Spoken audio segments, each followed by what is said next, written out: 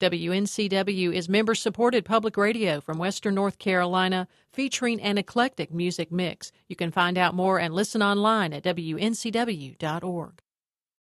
Support for this public radio podcast comes from Bose. Bose sound in a portable iPod speaker system. Learn more about the Sound Dock portable music system at Bose.com. This is Volume Control, musician and artist interviews from non-commercial WNCW-FM in Spindale, North Carolina. This edition features a conversation with Michelle Moog-Koussa, daughter of Bob Moog, hosted by WNCW's Martin Anderson. You can find out more about WNCW at our website, wncw.org. It's rare when a genuinely new musical instrument comes into being. Looking back at music history, that just only happens once a century or two. Well, such happened in the 20th century with actually a couple of instruments, one being the theremin and then the Moog synthesizer. I'm Martin Anderson. I'm joined in the WNCW studios by Michelle Moog-Koussa and Dave Hamilton. They're with the Bob Moog Foundation. It is a nonprofit out of Asheville. Michelle, you are the daughter of the late Bob Moog. First, let's start off with sort of a primer of the Moog. For starters, folks might be confused because they might be thinking it's Moog, but it's a very famous brand, M-O-O-G, and they think it's pronounced the Moog, but it's actually the Moog. And what exactly is the Moog? What exactly did your dad invent? Well, Dad invented the first analog synthesizer, and that really put a tool in musicians' hands to create new sounds and push new sonic boundaries.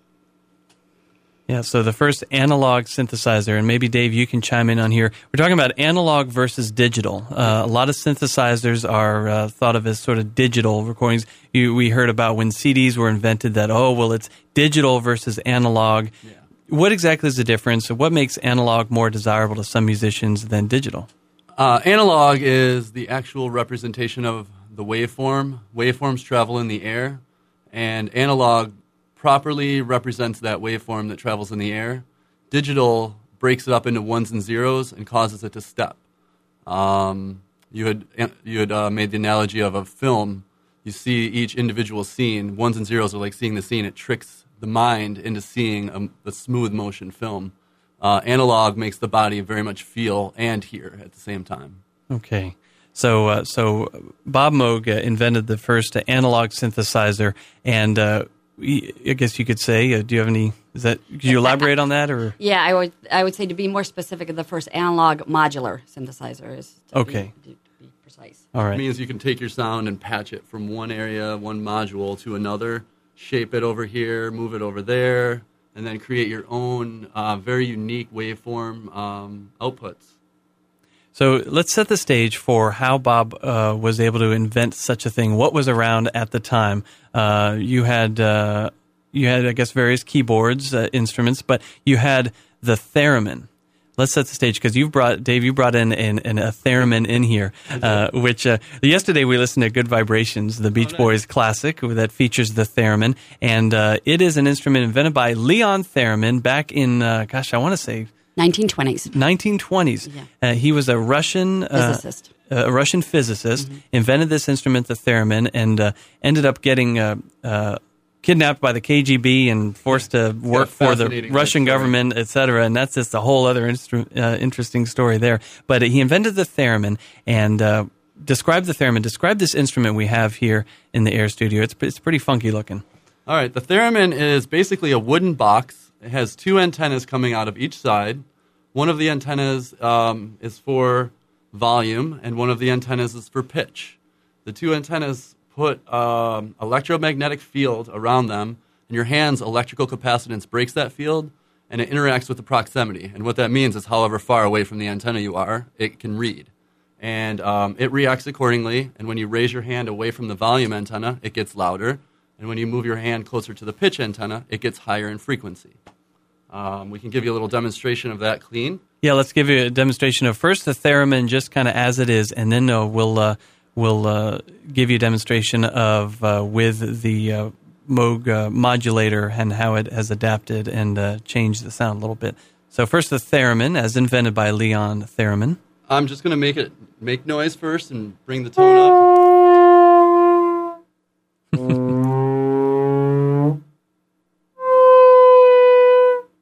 So those are just 3 notes I've made by raising my hand up in the air away from the volume antenna. So if I raise my hand in rhythmic pulses, it'll create more of a rhythmic tone, and you can kind of play melodies with it.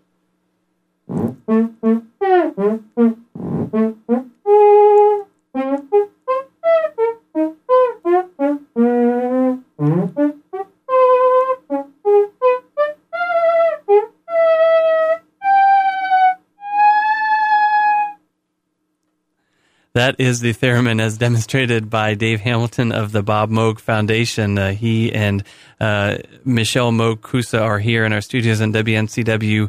And so Bob Moog came along and invented an instrument that's sort of a descendant, you could say, of the theremin. And what you've got, what you also have here is a Moog modulator.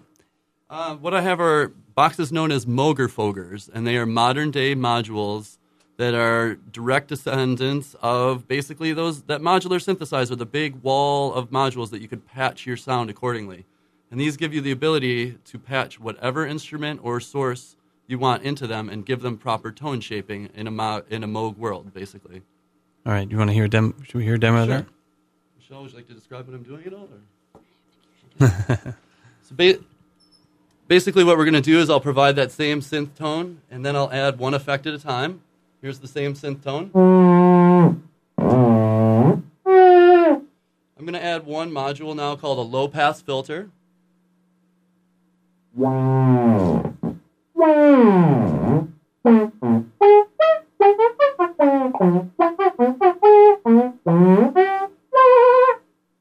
going to add a ring modulator. It gives it a little bit of a tremolo effect.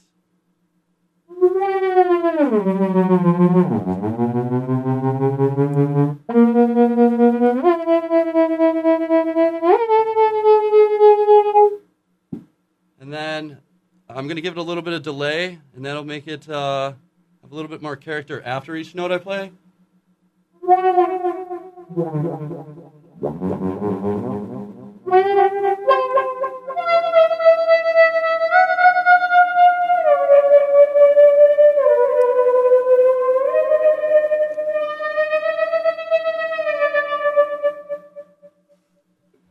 That's amazing. You can see how the theremin was the quintessential sound and instrument for all those 50s sci-fi films. Very much. And how the Moog has been able to kind of accentuate that and take it into a whole new dimension, if you will. Let's get into some of the music that has featured the Moog, beginning with the 60s, the very first demonstration of the Moog in popular music. Okay. It is the Monkees, 1967, and from there it was just sort of an explosion of all these bands that were able to start recording with this new instrument that just kind of changed the face of late 20th century music.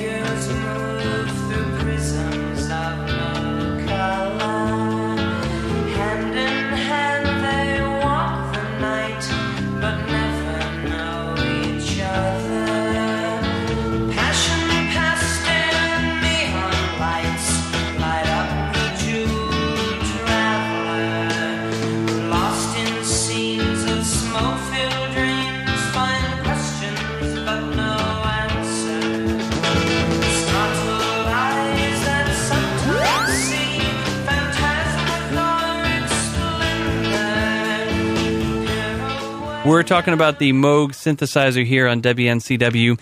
I'm joined by Michelle Moog-Koussa and Dave Hamilton with the Bob Moog Foundation, and we're talking about the origins, Michelle, of your dad getting into the Moog, how he invented it, and we had a demonstration of the theremin, the predecessor. And so your dad was making and playing theremins for early in his career. Yeah, Dad and my grandfather, his father, liked doing electronic hobbyist projects together.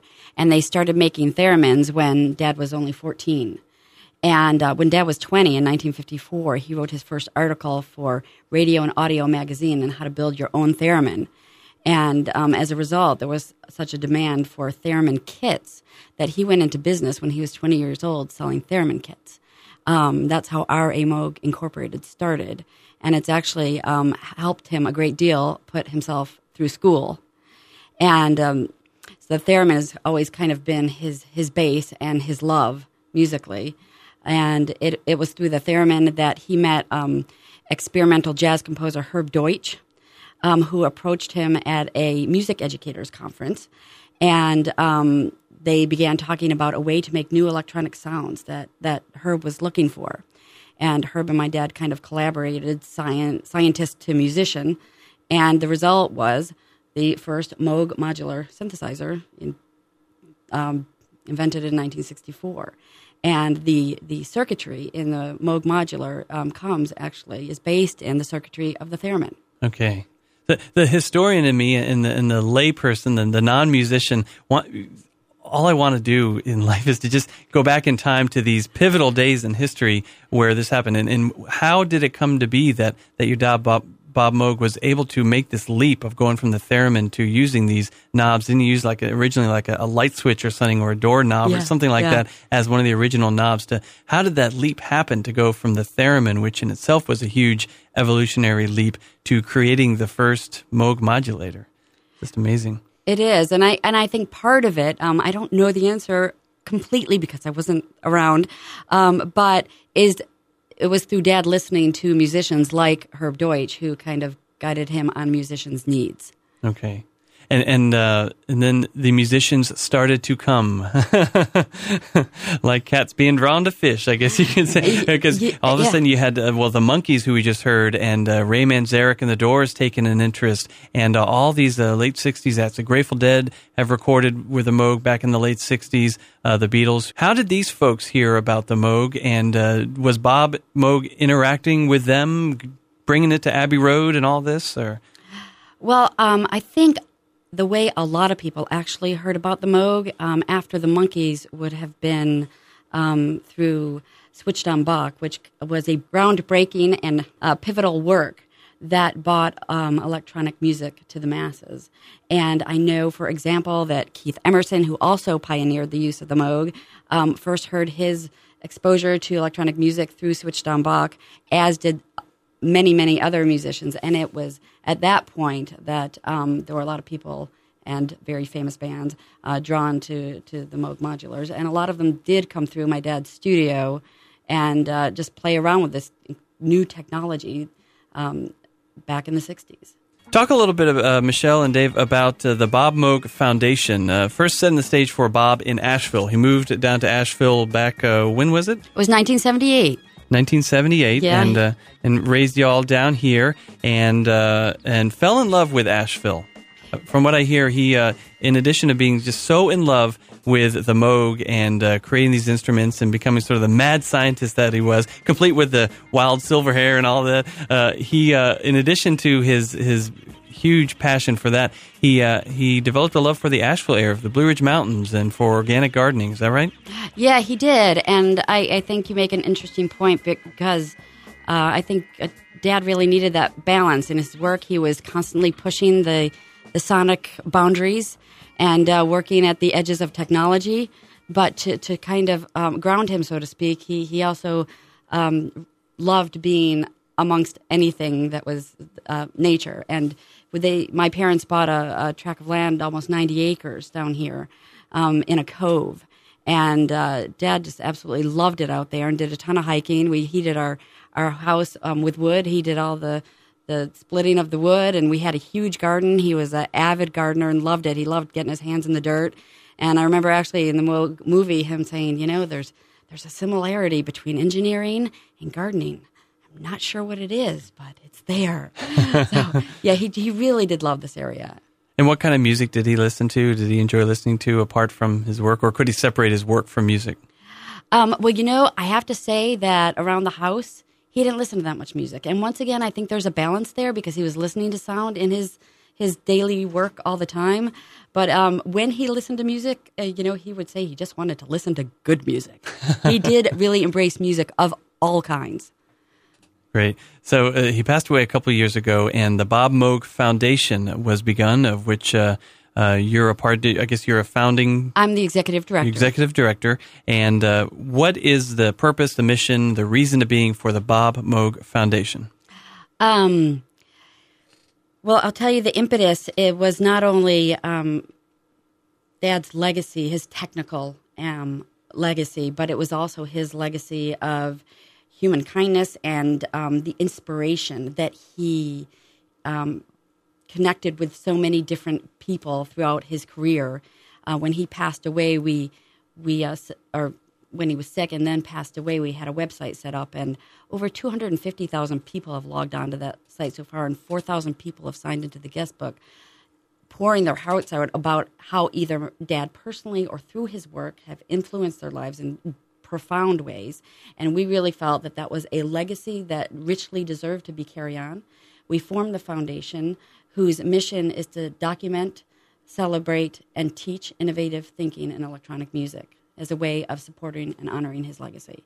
Dave Hamilton, Michelle Moog-Koussa, thank you so much for coming in and keeping the legacy of Michelle, your father, Bob Moog, alive. Thank you so much for having us. It's been great to be here. Yeah, thank you, Mark. I'm gonna stay on my